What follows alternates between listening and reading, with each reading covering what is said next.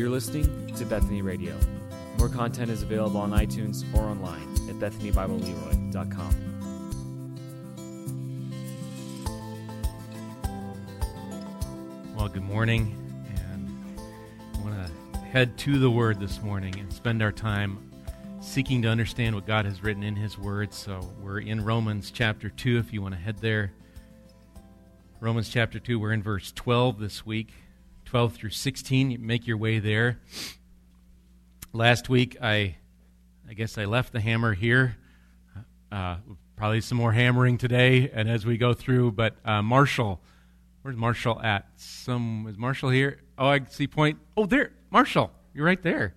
Okay, it's like you stood up on cue. So this is Marshall's picture from last week. He caught the ladder illustration where somebody's high up on the ladder, and they're saying, and the guy's saying, you are way too high, and the guy's going, quit judging me.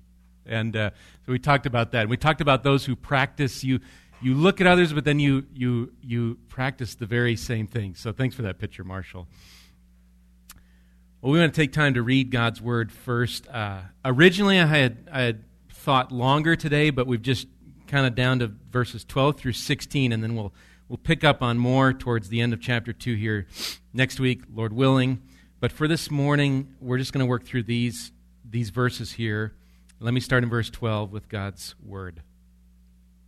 It says, "For all who have sinned without the law will also perish without the law, and all who have sinned under the law will be judged by the law.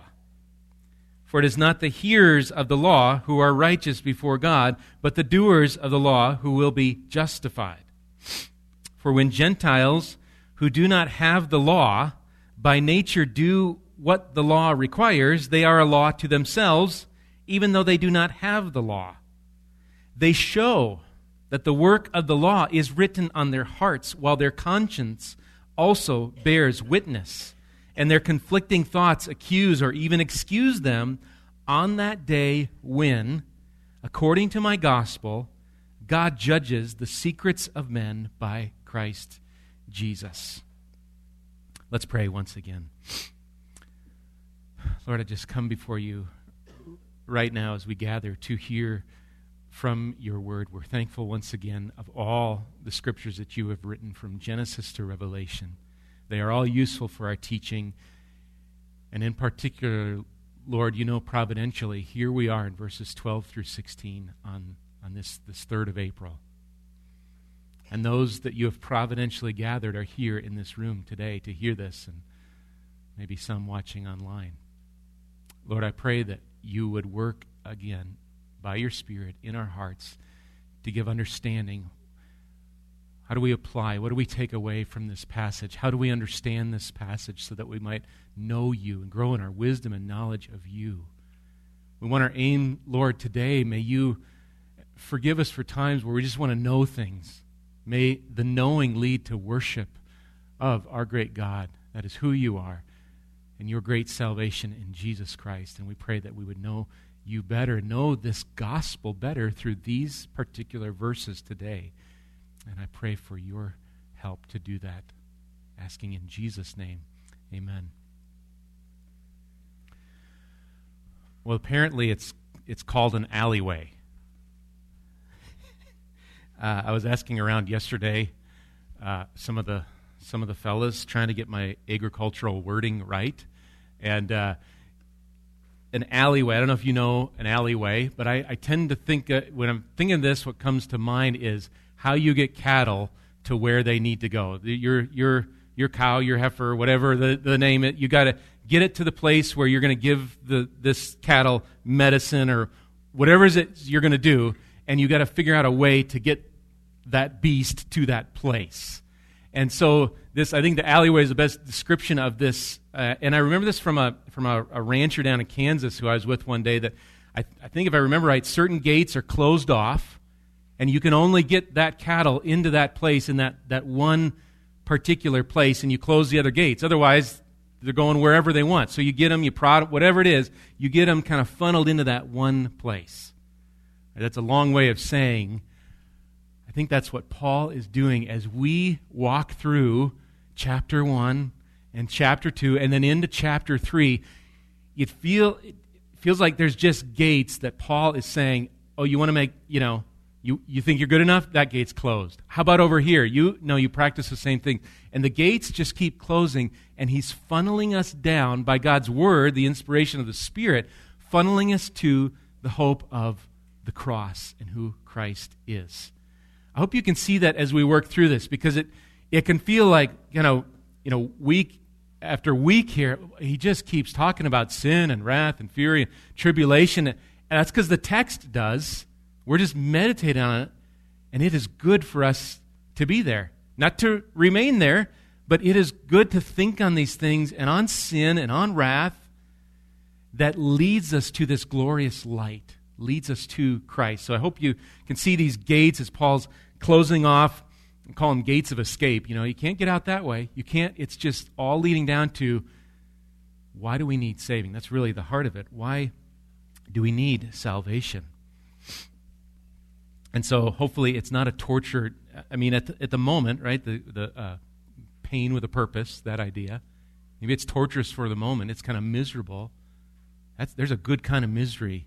And if we're thinking rightly about our sin, that's a good kind of misery if it's leading us to the cross. And that's where Paul, I think, is the great, maybe I've heard him called lawyer. The argument going on here is leading us. So we want to look at this. So we're going to rejoin Paul here in verses 12 through 16, having looked at 1 through 11 last week, as he's going to close off some gates. He's going to close them on the Gentiles and the Jews here, and closing off those that might say, I'm really okay. I'm okay after all. I guess I'm fine. So let's look at verse 12 here to begin with. Verse 12 again says, "For all who have sinned without the law will also perish without the law, and all who have sinned under the law will be judged by the law." All right, Paul has just mentioned, verse 11, "For God shows no partiality." That's what he's just said. And it seems like, and I read commentary, he's carrying that thought through now to verse 12. No partiality for who? And he's going to prove this point. It's for all. He's going to render the works, this sort of idea. And so verses 12 and 13, if you can see them this way, to me it's a picture of an outline of sorts of what's going to come after it. So you've got 12 and 13, kind of this broad, if you had an outline, kind of point number one. And then 14 through 16 is going to talk about the Gentiles in the law. We're going to get to that today. And then next week will be 17 through, I think, 29, but maybe into chapter 3 as well, of the Jews. And so this week we're kind of on that outline and then into there. So there's two groups. And you see that in verse 12. "For all who have sinned without the law will also perish without the law." There's group number one. That's the Gentiles. We're going to look at those today. And then there's those who have sinned under the law. They'll be judged. That's the Jews, and so that's next week. But what also makes this section unique, and you can go back and test this and look at it, make sure I'm right, but I find this is the first place Paul introduces three new terms to us that he has not used yet in this text. It's kind of hard to believe. Wait, he hasn't. The first one is sin. We've been talking about sin for a long time. We have. He's just not the word. Paul hasn't mentioned that particular word yet, but it comes up right now. What also comes up is law. So law is the first time we see it mentioned, and then the word justified in verse 13.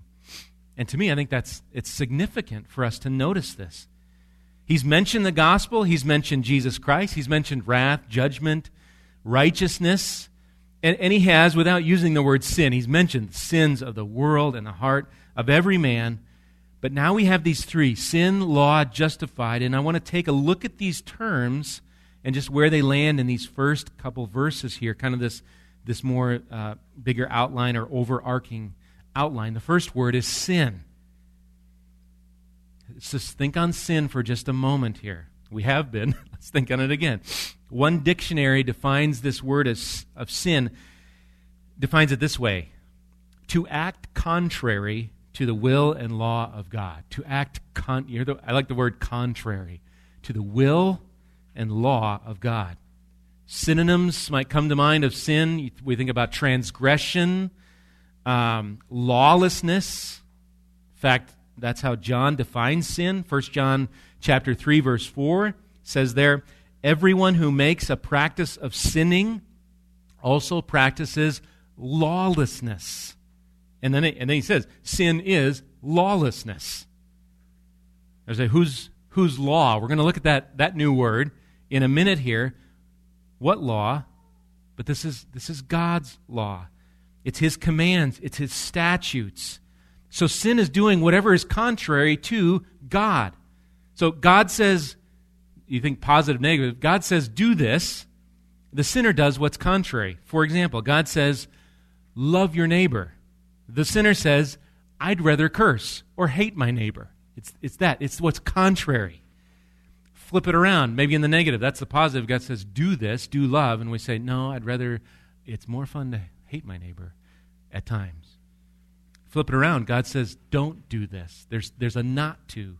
Don't do this. Don't do something. And what does the sinner do? What's the contrary? God says, do not have any gods before me. The sinner says, I'd rather set my affections on something here. Some person, a thing, maybe an activity. That's going to bring me that satisfaction and that delight and that joy. And so they worship, as Paul pointed out in chapter 1, maybe they worship creation instead of the Creator. From young, no matter how young you are and you're hearing this, no matter how old you are and you're hearing this, sinners are a contrary and a lawless people. Speaking of the law, that's the other term introduced here in verse 12. And from here on out, it's 78 times, so 77 times after this, Paul is going to mention the law in Romans. We're going to hear this word over and over again as we go through Romans. In the proper sense, how do we understand law? Those who have sinned, okay, we got a handle on maybe sin, contrary, but what's this without the law? What's Paul mean by the law? And these are good questions. I believe Paul here is referring to the law. What's the law that we think of? The law written, remember, given to by God to Israel, Moses. You go back to Exodus, Mount Sinai. We think of the 10 Commandments. Exodus, I always have to think 10. If you times it by 2, you get 20, so it's in Exodus 20. If you divide 10 Commandments by 2, you get 5, so it's in Deuteronomy 5. Those are the two places. That's the law. We think of the law, we think of that. These are God's commands to a unique and called out people. Commands. And these are to the Jews. So I think when this word is used, we always, when words are used, we're thinking of the context. How is the word used in context? But the reference point here is what's called the Mosaic Law. Paul's looking back at that Mosaic Law, and specifically I think the moral code of that law, what we often think of as the 10 Commandments. But in verse 12, here's what he makes a claim. He said, for all those who have sinned without the law, the Mosaic Law. But he says they will perish. Now, we'll look at this in a bit. We're going to see this as we look at the Gentiles, but just think on this word perish for a moment. One definition has this of perish, means to incur the loss of true or eternal life. And then this phrase, to be delivered up to eternal misery. There's a statement on what does it mean to perish? Eternal misery. Maybe you're familiar with the word perish. It's one of the most famous verses, John 3:16. For God so loved the world that whosoever should believe in Him should not perish but have everlasting life. We get that word perish. So who perishes? Those that have not believed in the name of the only Son of God. Doug Moo writes this, commentator here. He says, the Scriptures frequently use this verb to depict the results of a negative verdict in the eschatological judgment. That's just a big word of scholars to say the judgment in the end, this word, this idea of perishing, it's a negative verdict. I think what he's referring to there is perish. Even yesterday, Jeff, we were with a youth group, we were talking about Psalm 1. And then as you read through, you'll see perish all over the place. Psalm 1 talks about, verse 6, the Lord knows the way of the righteous, but what happens to the way of the wicked? You guys remember from yesterday? They will perish. The wicked will perish. There's this idea of perishing. Eternal misery, the way to think about that. And that's for those who have sinned without the law. What about those who have the law? What about the Jew here? Paul explains they are going to be judged by the law.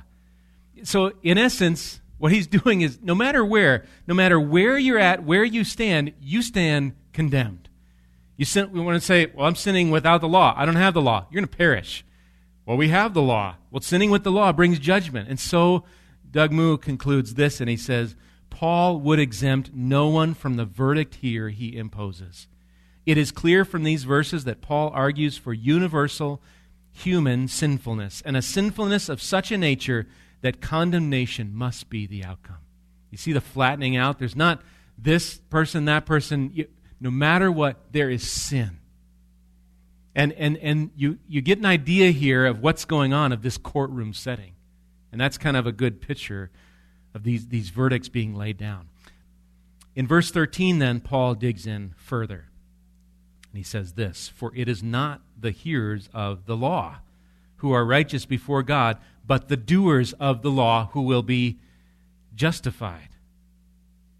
So in contrast to the sinners of verse 12, now the question in verse 13, though it's not stated as a question, it seeks to answer this. Well, who's righteous then? The sinners perish, the sinners are judged. What about the righteous? Who is righteous? And one definition of this righteous, these ones who are not hearers of the law, who are righteous before God, one definition of that is conforming, and you won't be surprised at this, conforming, what's righteousness? Conforming to the standard will or character of God. It's the opposite of sin. What's contrary? In righteousness, there's a conforming to this standard, this character of God. Other words, upright, or good, or just, proper, or in a right relationship with God, or acceptable to God. Those are the righteous before God. So there's sinners, verse 12, and then there's the righteous, verse 13. And what is God's standard? It's the law. That's the standard. I don't think Paul's point, it's not hard to see here. What he's saying is simply hearing the law will not do. It's not the same as doing the law. Being able to recite the 10 Commandments and not miss any of them, that's not doing them. That's just reciting them. If I can tell you where they're found, that's not doing them. That's just knowing where they are. Hearing the law does not equal righteousness. Doing does. The doers of the law are those who will be justified. And there's our third word, justified. It's, again, there's a legal sense of being, I think from some resource, pronounced righteous. Think of a courtroom setting. Or one definition likens it to an affirmative verdict. The verdict is in, this one is justified to be, I think of declared, pronounced righteous. Again, Doug Moo says this, it connotes the judicial decision of God, here's the courtroom again, to regard a sinner as just or right or innocent before him. One stands before this righteous judge, and they stand either just and right or guilty and condemned and charged. All men. This is Jew, Greek, American, European, Asian, whatever. All men stand before the judge of the universe.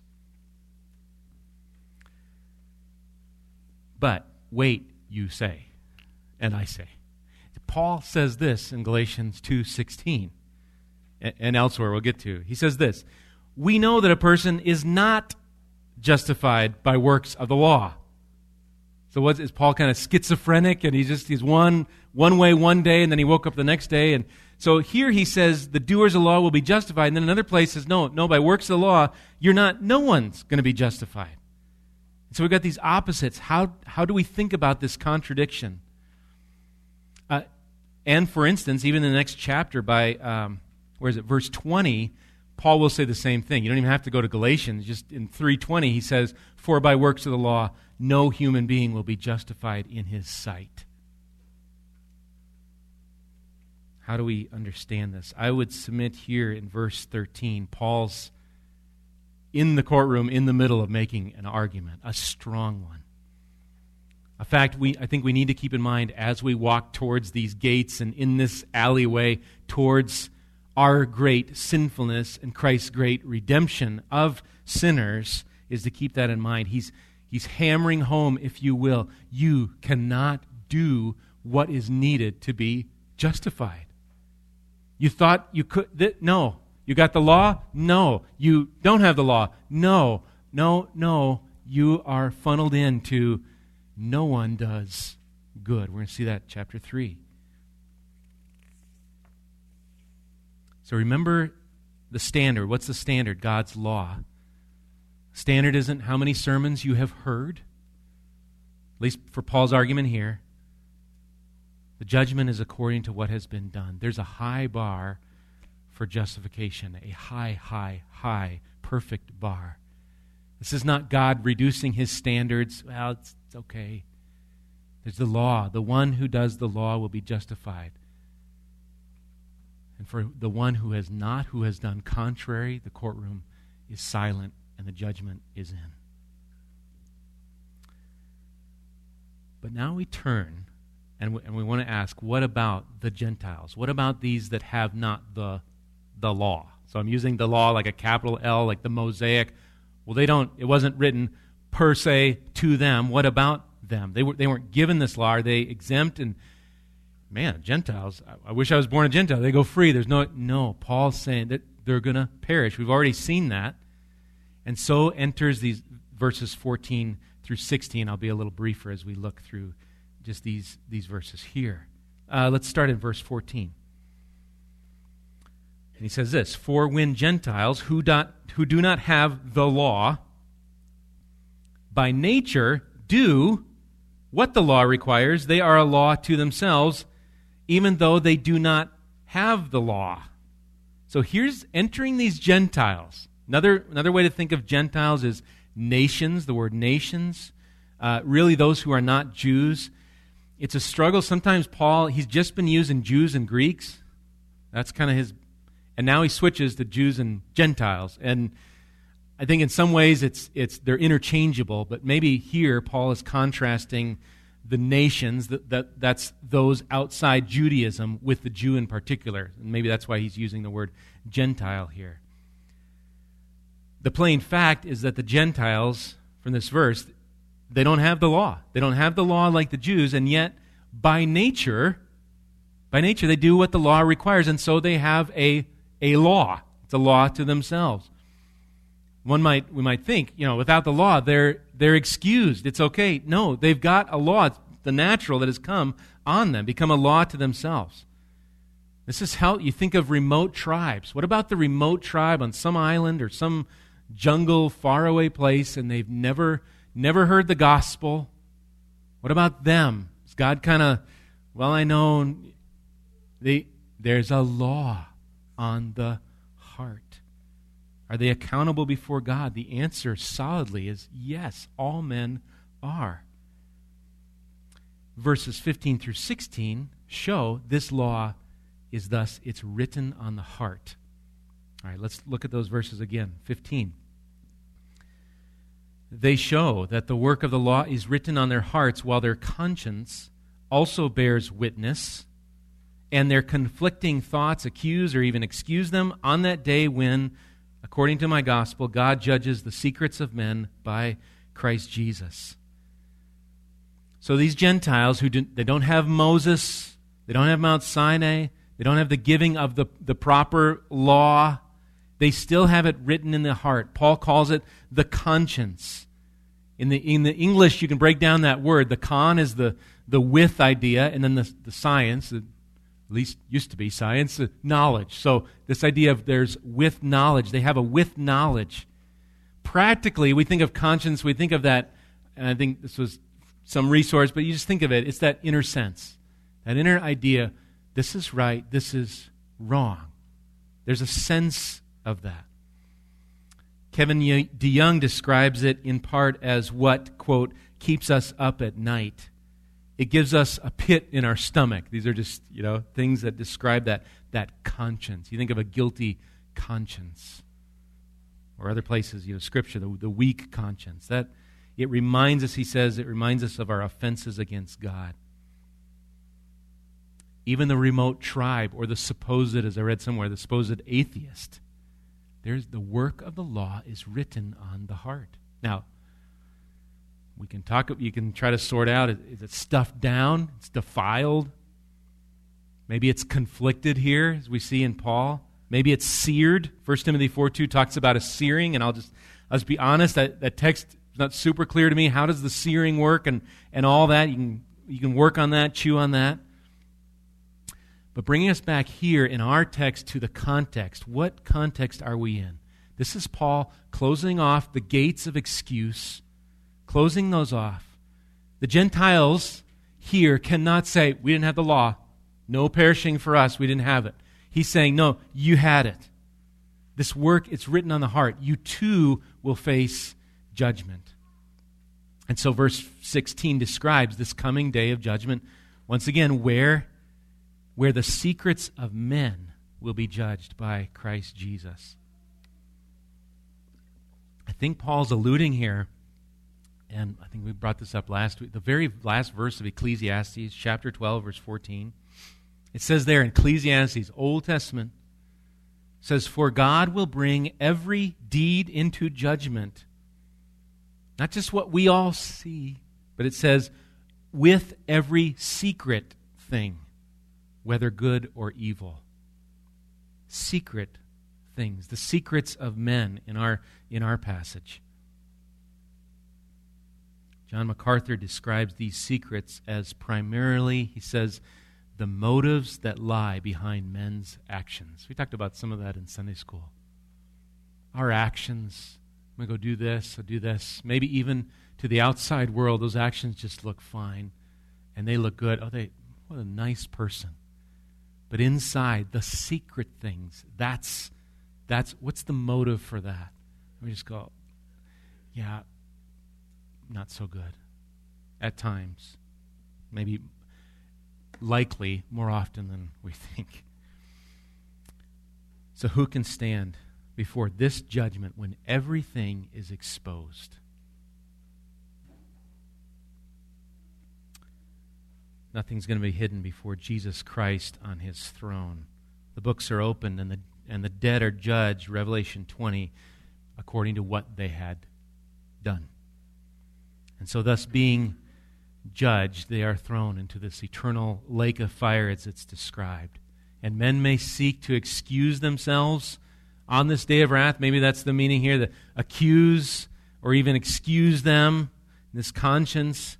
But as Paul says, and he says this in chapter 1, verse 20, they're without excuse. They know.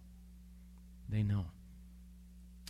I want to close here just by looking at one phrase in verse 16 that, as you read it, might kind of be like, oh, that seems a bit out of place. And it's this phrase where Paul writes, he says, "On the day when, according to my gospel, God judges the secrets of men by Christ Jesus." Paul says, according to my gospel. And we might ask, how is it that in the same sentence here, gospel is used with judgment? Isn't the gospel the message of God's love to sinners and Jesus dying on the cross? That's the gospel. How can Paul be in this gloom of sin and no law, and yet having the law and the doers of the law and all this, and still go, this is according to a gospel? But the question Paul seems to be answering here is, why? Maybe there's other ways to say it, but why do we need saving? This is a gospel question, because the gospel, to be good news, or the power of God for salvation, must refer to some bad news, or something we need power to be saved from. And we've already seen that, certain judgment, or wrath, or fury, or tribulation, or distress. So Leon Morris helps kind of tie these together. He says, the connection of judgment with the gospel should not be overlooked. We are apt to set the two in opposition to one another and to think that the one excludes the other. But the gospel does not preclude the thought of judgment. Indeed, it demands it. Unless judgment is a stern reality, there is nothing from which sinners need to be saved, and accordingly, no good news. There's no gospel.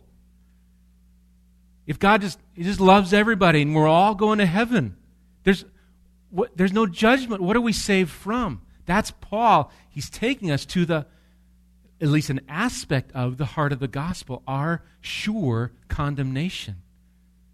You sin without the law, you sin with the law, you're condemned. And the gospel says God's going to judge the secret motives that nobody else sees. He's going to look on the heart, and He's going to see what maybe we wish others wouldn't. And next week, we're going to look further. We're going to look at this Jewish aspect of the law, work out what's it mean. They're breaking the law. But again, I've probably mentioned it too many times. Paul is working the reader towards the good news, but he's working us through the bad news, as it were, leading us to Romans 3:21. Cutting off gates, cutting off excuses, reasons for how we can be righteous without Christ. And we are left speechless without any righteousness of our own. Someone might say, I'm not as bad as so-and-so. Paul says, you practice the same things. Or today, the Gentile says, the law wasn't written to me, I'm out of it. Paul says, no, it's actually written on your heart. What does your conscience say to you? What do you think or do in secret when nobody's around? Or in the courtroom of God, if you think of the courtroom setting, how will you be found when the judge gives that verdict? Can you honestly make a defense before this righteous judge and say, I have done the law, I've done the standard, I've never been contrary? Have you fully obeyed? Or will you, like me, be found without Christ to have done what is contrary to God? Another question for you then further is, does this give you misery? Are you miserable with that thought? Are your sins before you, and you recognize then God is righteous, He is just to judge you, for you've not done what is right? Is there misery? Oh, sinner, praise God for that kind of misery. That's a good misery. Because God is giving you a sense of your sin, that by His grace you might see your need for Him. And we need to see that. We need eyes open to see our need.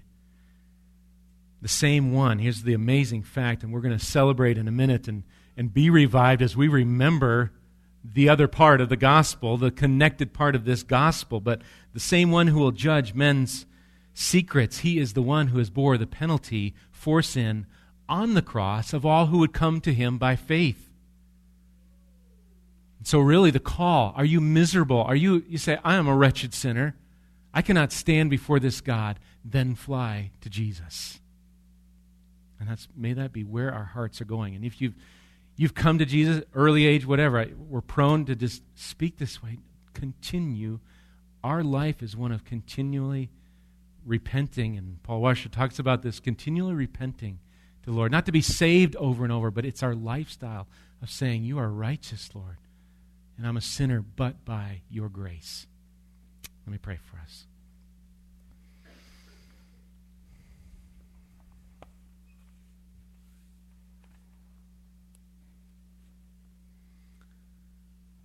Father, maybe this can seem long as we walk through these certain passages where sin just continues to come, and Paul continues to rightly put up arguments to our hearts, because we're so easily deceived in our heart. I think, we're not that bad. Maybe somehow we don't need Jesus. Oh Lord, would you take our hearts and reveal to us, Lord, our miserable condition apart from Christ. Show us that. And Lord, for those you have shown that and you have revealed Christ, may we then be in glorious praise of what you have done and your grace to sinners who in the courtroom are rightly judged guilty, condemned, contrary, but by your grace in Christ are redeemed declared righteous. And may those thoughts, may our convictions lead us to worship and glory in Christ Jesus alone. We pray. Amen. You've been listening to Bethany Radio, a production of Bethany Bible Church in Leroy, Minnesota.